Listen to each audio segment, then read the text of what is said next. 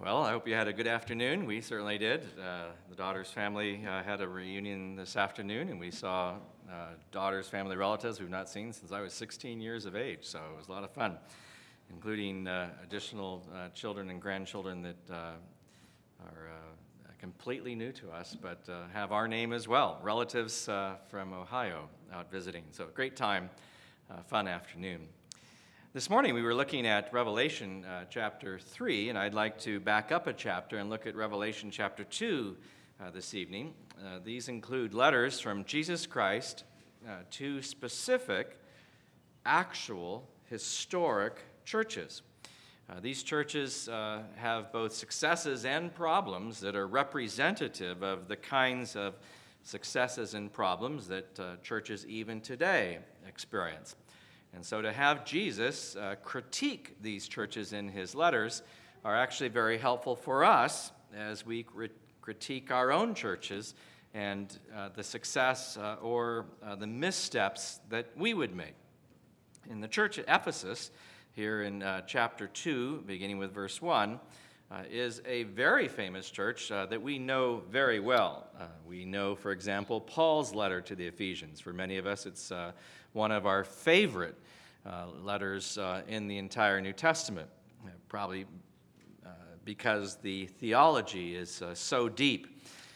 Ephesus is a very important city in the Roman Empire. Out of all the empire, it was in the top 4 of importance, and consequently, to plant a church in that city would make that church a very important one. You remember Paul, as he was moving around planting churches, as he would often stay just a few weeks, like at the church at Thessalonica. He moved on very quickly to the church at Corinth, spent a lot more time at Corinth because of its importance, and spent 3 whole years in Ephesus. In fact, he even set up a Bible school there, the School of Tyrannus, in Ephesus, because he really wanted to get them grounded in the Word of God. Consequently, when we read the letter that he wrote back to the church at Ephesus, it has advanced ecclesiology, advanced doctrine in the church that helps us understand some things that are not talked about a lot, such as God having a plan for us even before he created the world. The church at Ephesus is placed into a setting of Ephesian new converts who are influenced by the culture around them in that city. And if you look at any of these 7 letters to these 7 churches in Asia, that is true. And though we would like to say it's not true of us here in Southern California, it's way more true than we realize. And it should actually teach us to examine, in some ways, what our culture teaches, what our worldview is, both in America generally and in Southern California particularly, and ask ourselves, to what extent is that culture or that worldview reflected in our church? Is our church taking on some of the characteristics of our city or of our region? Ephesus, as we know, is an important city. It was quite close to the ocean, to the Sea of the Mediterranean. It was on a river, the Cayster River, but not right on the seashore. It was 3 miles inland. It was considered the metropolis of what was Asia, but it was still Asia Minor, modern-day Turkey, that eventually opened up to the rest of Asia. It obviously had highways traveling east to go across the entire continent, and it made it a tremendous commercial center. If we were to describe to people in other parts of the states what is Los Angeles known for, we might describe the beautiful weather and the sunshine. We might describe citrus crops. We might describe Hollywood and the movie industry, the entertainment industry. We might describe Disneyland or the beaches, the mountains, the desert. We might describe various aspects about it. But if you were to ask an Ephesian what they were proud of, and I don't mean a believing Ephesian, I just mean an Ephesian generally, it was that they had the temple of Artemis in the Greek, or Diana in Latin, or in the Roman Empire. She was one of the most important goddesses in the pantheon of the Greek or the Roman gods. Consequently, her temple was one of the 7 wonders of the ancient world. She was the goddess, among various other reasons, of fertility. And rather than getting into a detailed description of what she looked like, I'd encourage you just to Google her sometime, the goddess Artemis or the goddess Diana, and look for pictures of her, and you'll see why she was portrayed the way she was regarding the sense of fertility and the ability to give life. You may recall that there was surrounding the temple there in Ephesus quite a trade built on that religion. A lot of shrine making, a lot of making of little statues to imitate her. You may recall when Paul was there preaching that he disrupted the silversmith's trade in making these little shrines, to the point where they rioted and tried to throw the whole city into a riot to destroy Paul and his friends. They were also deep into black magic. In the conversion of the new members of the church at Ephesus, they had been saved out of the occult and had a tremendous library of occult literature. When they burned their magic books, we read in Acts 19 that they burned 50,000 pieces of silver worth of books. So you can imagine the hideous nature of the kinds of background they had in the occult and in magic. That temple was a beautiful building, 425 feet long, 220 feet wide, 60 feet high, with 120 columns, some of which are still extant today. The columns were often donated by other kings from other empires, and their plaques would be on each of the columns, giving tribute, in a sense, to the prophetess Diana. And the church was founded in 53 A.D., by the Apostle Paul, and he stayed there in town 3 years, then passed it on to the young protege that he had, Timothy, and Timothy was there for a number of years. Then he passed it on to the Apostle John, who wrote us the Gospel of John, and who, at the end of his age, was actually sent in exile to the island Patmos out into the Mediterranean Sea, where, to encourage him, God himself gave John this revelation that we read as the book of the revelation of Jesus Christ, including this particular letter of Jesus to the church at Ephesus. And it gives us a glimpse of what a church that would be perfect, in a sense, could look like 43 years after it was founded. I don't know how old Claremont Bible Chapel is. I'm going to just throw out a number. I'm going to guess it's probably 100 years old as far as where it started. Not 100 years old, 75 years old? It started in 1950. 1950, oh, just a young church. Did it start off of the Pomona Gospel Hall? This was all original? Okay, all right. So 65 years old, is that about right? 65 years old. Okay, well, the church that we're reading about here is only 43 years old when Jesus writes this letter to them. So he gives both compliments as to what they are doing well, and he gives critique about how they could improve. Follow with me as I read Revelation chapter 2, beginning with verse 1. To the angel of the church in Ephesus write, the one who holds the 7 stars in his right hand, the one who walks among the 7 golden lampstands, says this, I know your deeds, and your toil and perseverance, and that you cannot tolerate evil men, and you put to the test those who call themselves apostles, and they are not, and you found them to be false. And you have perseverance, and have endured for my name's sake, and have not grown weary. But I have this against you, that you have left your first love. Therefore, remember from where you've fallen, and repent and do the deeds you did at first. Or else I'm coming to you and will remove your lampstand out of its place, unless you repent. Yet this you do have, that you hate the deeds of the Nicolaitans, which I also hate. He who has an ear, let him hear what the Spirit says to the churches. To him who overcomes, I will grant to eat of the tree of life, which is in the paradise of God. So he opens by instructing a letter be sent from Jesus himself to the church at Ephesus. He introduces himself as the one who, with a great authority, control, possession, and provision, is over these 7 churches in Central Asia Minor that he writes to.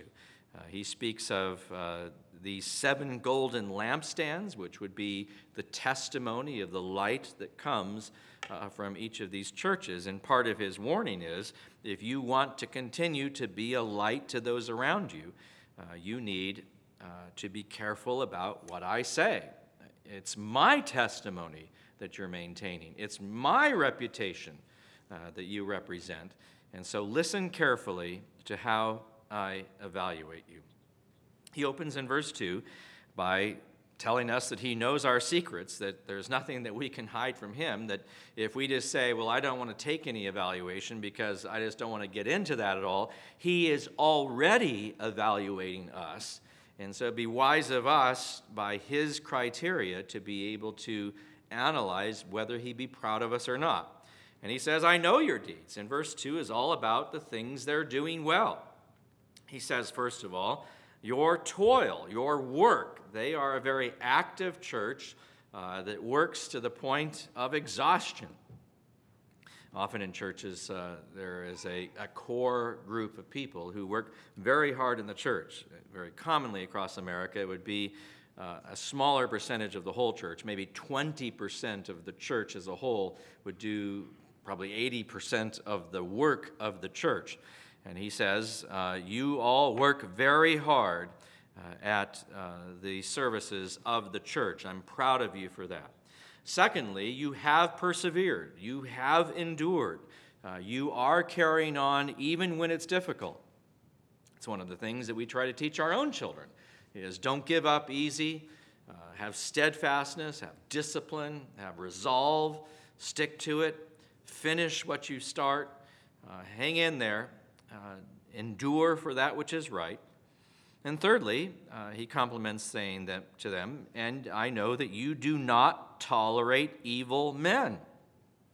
It's a strange thing to think that many of our problems in the churches are not so much the criticism of outsiders, of unbelievers, but actually people in our churches with actually access to our people to influence what our people believe. In fact, in these cases, these are false apostles, meaning people who purport to be apostles but are imposters and are not from God and are not saved and are teaching false doctrine and leading people astray. And he says, I compliment you that you do not tolerate these men. You put them to the test, meaning that you evaluate them both on their doctrine and on their practice. You can even see in their lifestyles that they're hypocrites. You can see by their theology that they're not teaching the truth, and you do not listen to them, and you put them out. That's good. And it should be a warning to us to likewise not let our guard down, but to be Berean-like in the sense that whoever is teaching us, that we search the Scriptures to see if it really is true, if what they're teaching is accurate. And that we would even evaluate ourselves as we search the Scriptures to make application and make sure that we are living out what the Scripture says.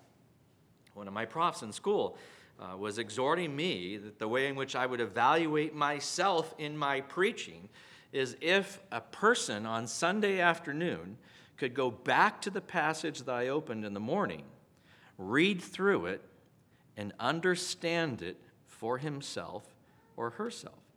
So I only succeed in my own sense of evaluation if I have made the passage clear enough that you can understand it and read through it and say, yes, I now understand that passage. And my hope would be from this morning that you could understand the letter to the Laodiceans, and now tonight that you'd be able to understand the letter to the Ephesians. You could say, I know what he's teaching in this section. That would be a goal for quality teaching, something that was not occurring with these false teachers who were leading people astray. And in verse 3, he compliments them again, saying, and you have perseverance. In fact, it's in the present tense, meaning that you are continuously succeeding in keeping the momentum going. You have not fallen away. You have endured even difficulty for my name's sake, for my reputation. It has not been easy. If you are in ministry at all, you realize that ministry takes work. Say a camp counselor, we were talking about camp and needing of counselors. There's no one that works harder at camp than the camp counselor, and there's no one who has more stress and more difficulty and loses more sleep and has to have more patience than the camp counselor. Same thing with Sunday school teachers. If I could go back to my grade school Sunday school teachers and apologize for talking in class and distracting people next to me and telling silly jokes that got us off task, I would love to go back to my Sunday school teachers and say, I am so sorry that I was a cut-up in class and I wasn't the kind of student I should have been. I improved as I got better. In fact, I teach Sunday school myself now, and I feel your pain. I know what it's like. You can sense how it takes endurance to carry on the work of the Lord. And he says, you've not grown weary. You've maintained purity of doctrine all these years. You've maintained purity of your lifestyle. You have a high level of service. Your theology is good. Well, it was good way back when we were reading the letter so many years ago, back at Paul's letter to the Ephesians. They had deep understanding of theology, and he could go very deep with them into explaining what love was and how to love and how to let God empower you to love. They had that good theology. And it was lived out in their lives. They had good practice, good service. And in some ways you could say, well, what could possibly be wrong with this church? How would you possibly critique them in anything? Haven't you covered every base possible with these compliments? In fact, if I were listening to a letter like this being read about myself, I'd say, well, I guess I'm safe. It's perfectly fine. I guess I have no room to improve. Except what he says next must have just knocked them off their feet. You know, in our day and age in which everything happens so quickly, it would seem strange to us to have someone stand in front of the church and read a letter addressed to us from someone outside the church. And to have a letter from the apostle who founded your church would be stupendous. In fact, when you get to chapter 6 of Ephesians, you can tell the children are in the meeting because he speaks directly to the children and says, children, obey your parents. So, everybody's there listening to the letter being read. But imagine a letter from Jesus, from the apostle John, to us, addressed to us. It's so good so far, because you're hearing it orally, until you hit verse 4. Oh, how this hurts. He says, but I have this against you, that you have left your first love. In the Greek, it's a language in which the words are inflected and declined so that you don't have to keep them in a certain order like you do in English to make sense. You can actually mix the words together in a different order. And by placing in that order, you can tell what word is being emphasized in a sense of like underlining it. And the way in which this is worded in its original word order is, your first love you have left. What I find most striking about this evaluation and I had to read it several times before I actually was sure that I was reading it correctly, is we normally speak about losing your first love, as if you accidentally fell out of love. Like you had feelings before and I just ain't feeling it anymore. You know, where I thought I was attracted to you, I thought you were really cool, but I'm not sure that I'm feeling those kinds of feelings any longer. But that's not the term he uses. He uses a term for leaving, as if it's a choice, as if you had gone AWOL, that you had walked away from your first love. And you'd say that's impossible for a church that's doing so well. How could a church that he could compliment and say, you work hard, you persevere, you got great doctrine, you don't tolerate evil, you test the apostles, you put them out, not grown weary in well-doing, great job, it's just you've lost your first love. Well, what is first love? It's a reference to that fervent, chaste, pure love of a new bride. It's what it's like to fall in love in the beginning. Can you remember that? No, some of you may have not experienced that yet. Maybe young and new in these kinds of things. When it happens to you, you'll say, "What hit me? I have no idea what this feels like." I can remember meeting Carol, the woman who's now been my wife for 36 years. We met in college. And my grades actually went up when I started hanging with her because she studied all the time.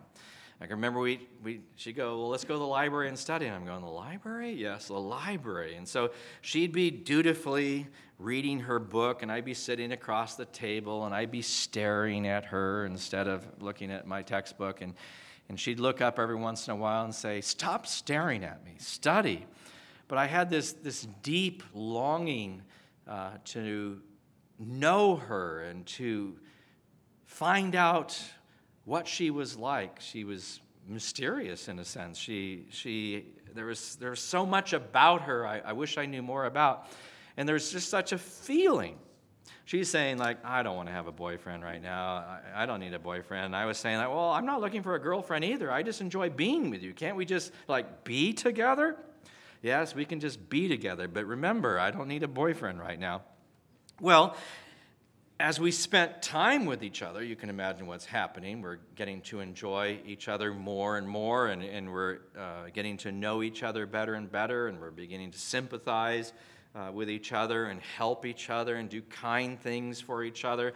And it's also new and fresh and exciting that there's a whole new bound in your step. There's a whole reason why you want to get up in the morning. There's a whole reason of why you get dressed. It's not like I'm just throwing something on. It's like, well, what should I wear today? Because she'll see me, and I want to look right. Because, and I'm sure she's doing the same thing. She's probably saying, like, well, what would he like to see? So I'll wear this. Everything is special. Everything is new and fresh. I travel a lot on business, and going through airports, sometimes I'm away from my family for a while, away from my wife particularly, and I'm wishing I could be home, and I'm walking through an airport, and I see a husband and wife sitting in a booth, having a meal together, and here's the funny thing, both of them have the newspapers up so high that they can't even see over them. They're reading the newspapers like this. And I'm thinking, like, you're sitting 2.5 feet apart with newspapers up so high that you can't see each other, can't talk to each other, don't even seem to be interested in each other. And I thought to myself, if I am going to sit in a booth in a restaurant with my wife, I'm not going to read the newspaper. What I'll do is I'll be playing on my phone. And sometimes my wife is talking to me, and I do both business and pleasurable things on my phone, but I'm looking at it often. And she'll say, "Are you listening to me?" And I can repeat back to her what she had just said. You know, I'm like listening out of one ear, and I'm trying to multitask with my phone and all this at the same time. And she's saying, like, "Pay attention to me. And finally, she'll get my attention. I'll put my phone away, and I'll look her in the eye, and I'll listen more devoutly to what she's about to say. And I will catch myself and say, I was wrong here to give her partial attention when she's actually speaking to me, because this is my bride. This is the love of my life. This is the one I prioritize. This is the one I want to make my wife. When we're newly in love, we're so careful not to do anything offensive. We're not going to burp in front of the other person. We're not going to say things that would be improper. We're going to be on our best behavior. But as time goes on, I started slurping my soup.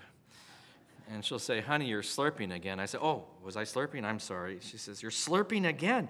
We just let down our guards, and we're less polite than we were before. We don't open doors for our wives as much as we used to in the old days.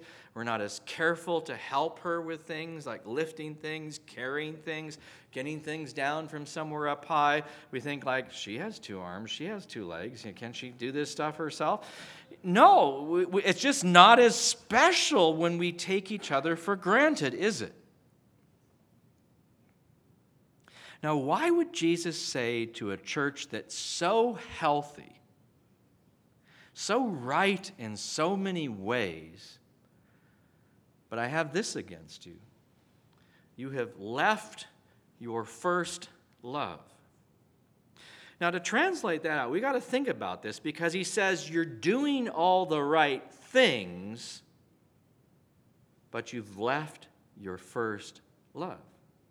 Which means doing the right things can be done without the right motivation, without the right context. Like, have you ever, with a bad attitude, done what you were supposed to do? I used to do that in my chores that my dad would give me. With a very rotten attitude, I'd mow the lawn and sweep leaves out of the pool, and all the time thinking like it's summer vacation. I'm supposed to be on vacation. Like, why am I doing yard work? I know he's at work, but we sometimes get so selfish that we think that the world revolves around us and that we're the most important person and that everyone ought to serve us. You ever notice that your kids can imitate you? It's fun. I have 5 kids, ages 18 to 32, and occasionally when they get together and start laughing together, someone starts breaking out in imitations of Dad. And one of their favorite quotes about Dad was the time when Carol had called me as I was coming home from work, and she didn't have time to make a meal, and she asked if I could pick up pizza, and I think I picked up Little Caesars or something and brought it home. And it was a busy night, and we were all plopping down at the table to eat the pizza, and I put it in the center of the table, and I sat at the end, and I wasn't eating, and everybody else has already started eating their pizza. My wife says, "Why aren't you eating?" And in front of my kids and my wife, I said, "I'm hungry, I'm tired, and I want to be served."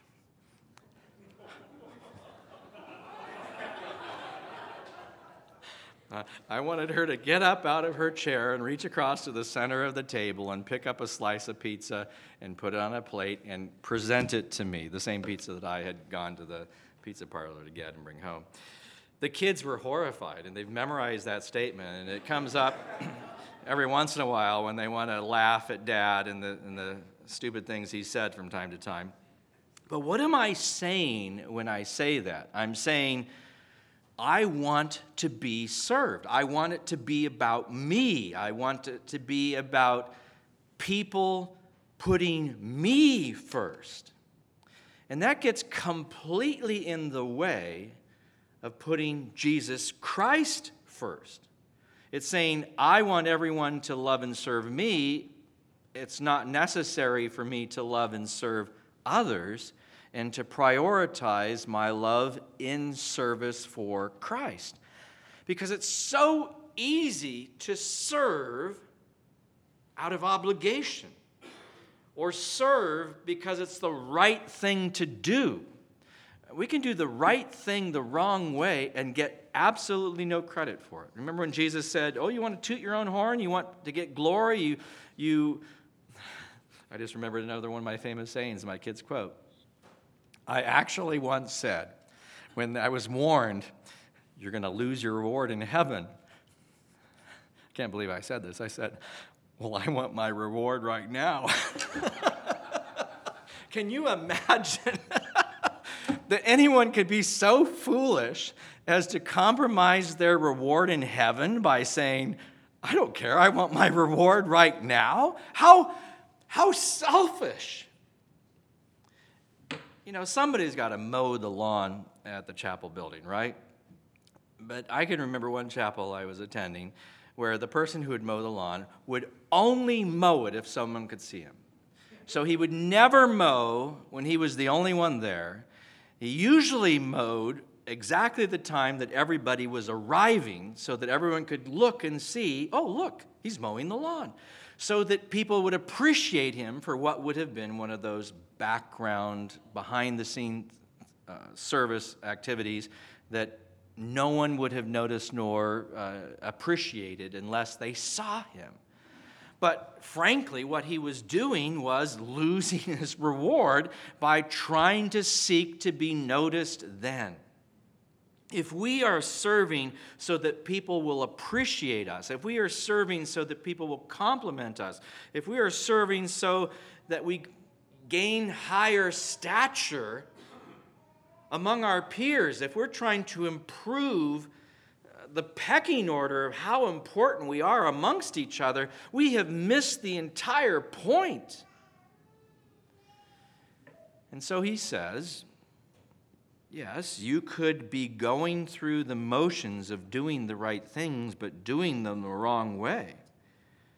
You could be observing my commands, but doing them in some legalistic sort of way. If this church is now 43 years of age, it could have an entire second generation of believers.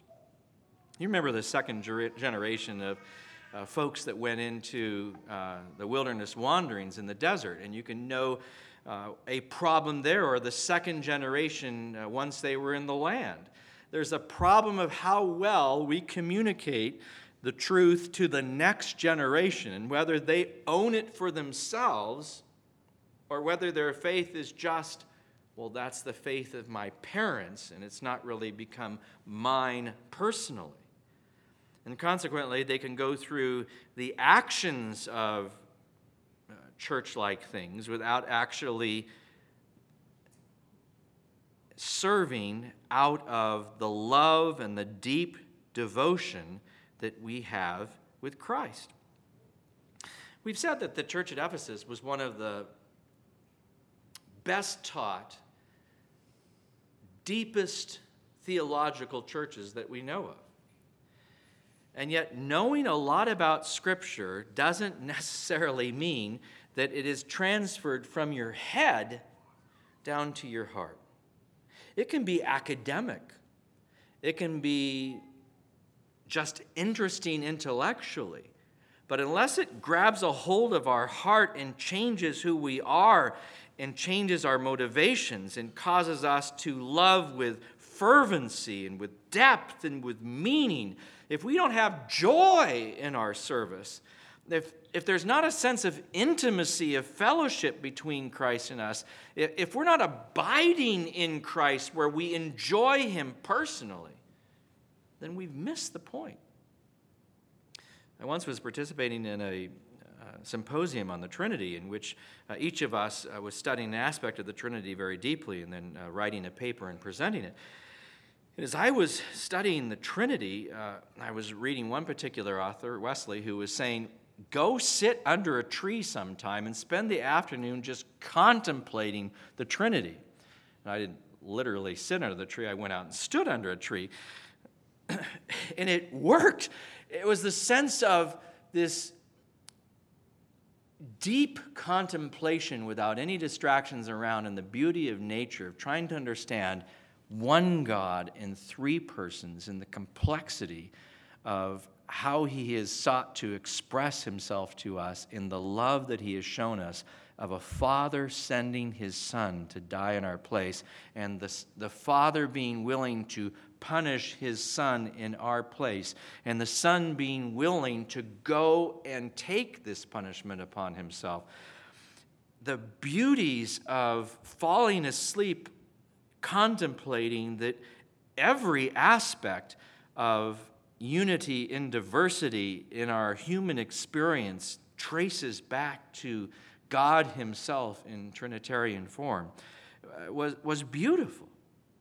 Yes, it is possible to think deep theological thoughts and have it move beyond your head into your heart, but it's a willful act to do so.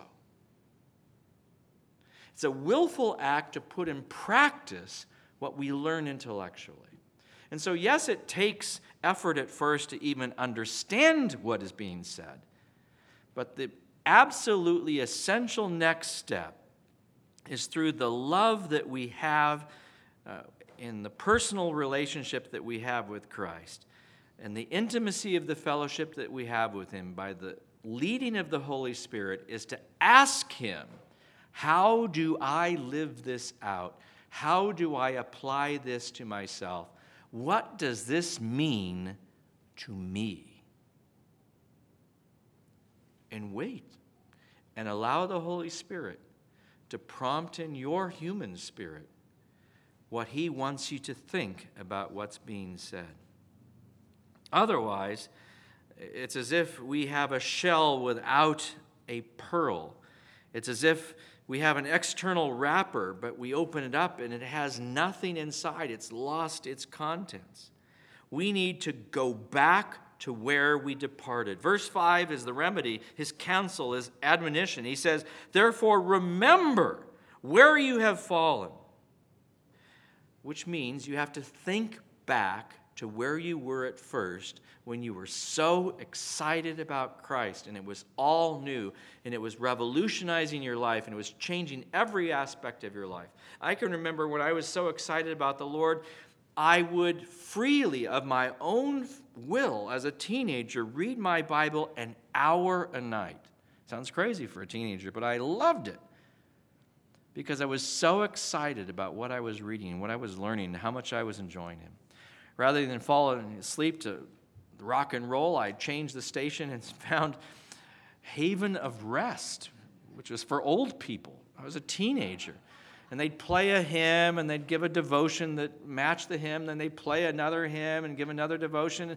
Can you imagine a 16, 17-year-old falling asleep to Haven of Rest? But I was enjoying what they were teaching me and how they were applying what was necessary to be learned. Remember where you've fallen, then repent, meaning that you turn around and go the other direction.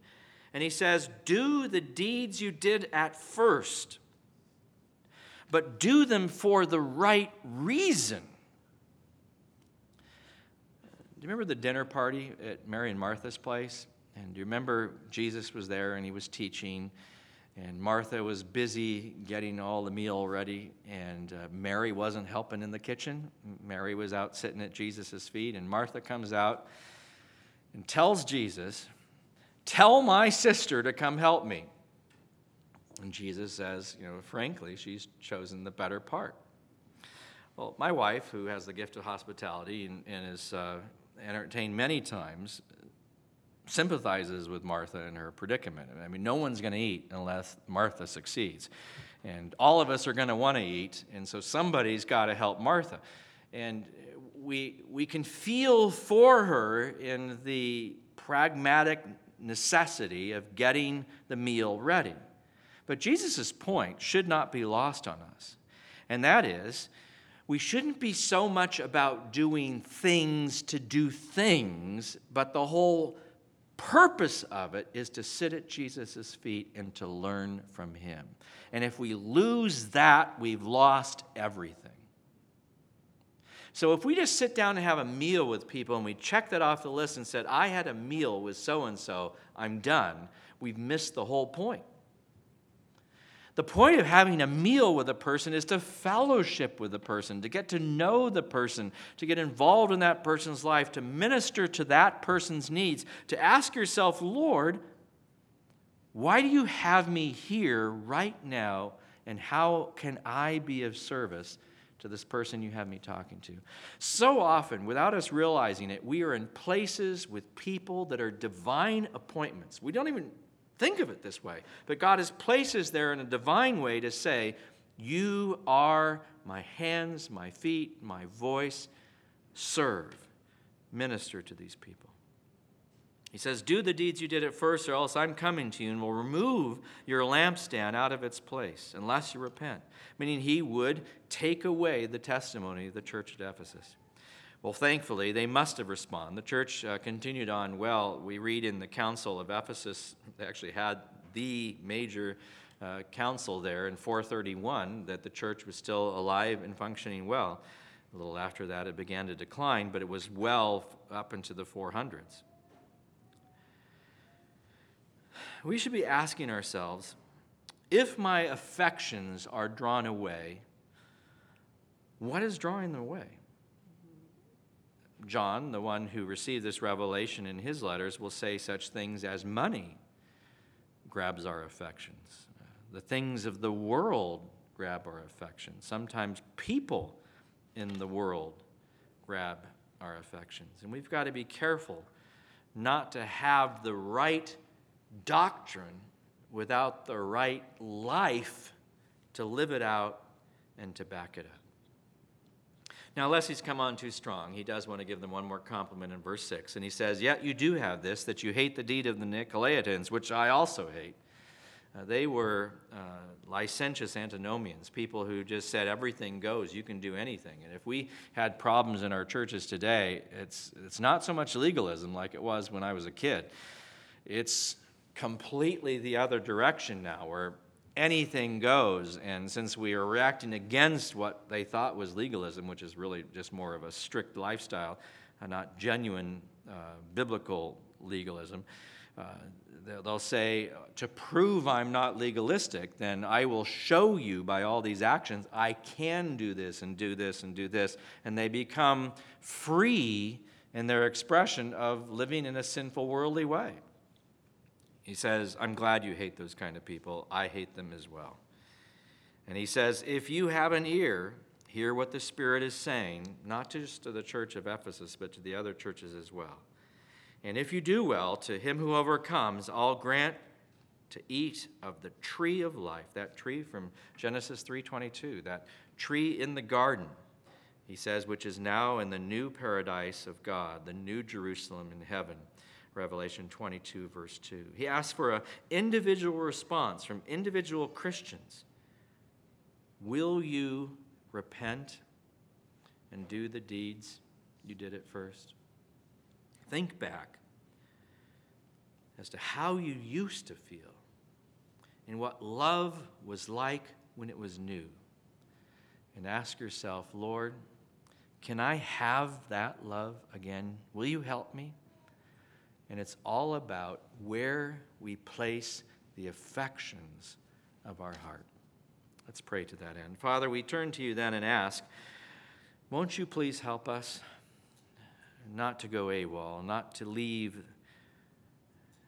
the devotion that we've had with you, not to become selfish and want to be served, not to demand our own way, not to expect people to give us accolades, but instead, may our wholehearted devotion to be to you first, and to honor you, to serve you, to love you, and to take the love that you have poured into our hearts and pour that same love into the hearts of others as well.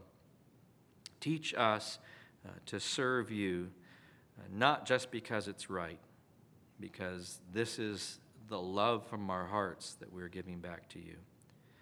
We ask these things in the name of Jesus Christ, our Savior. Amen.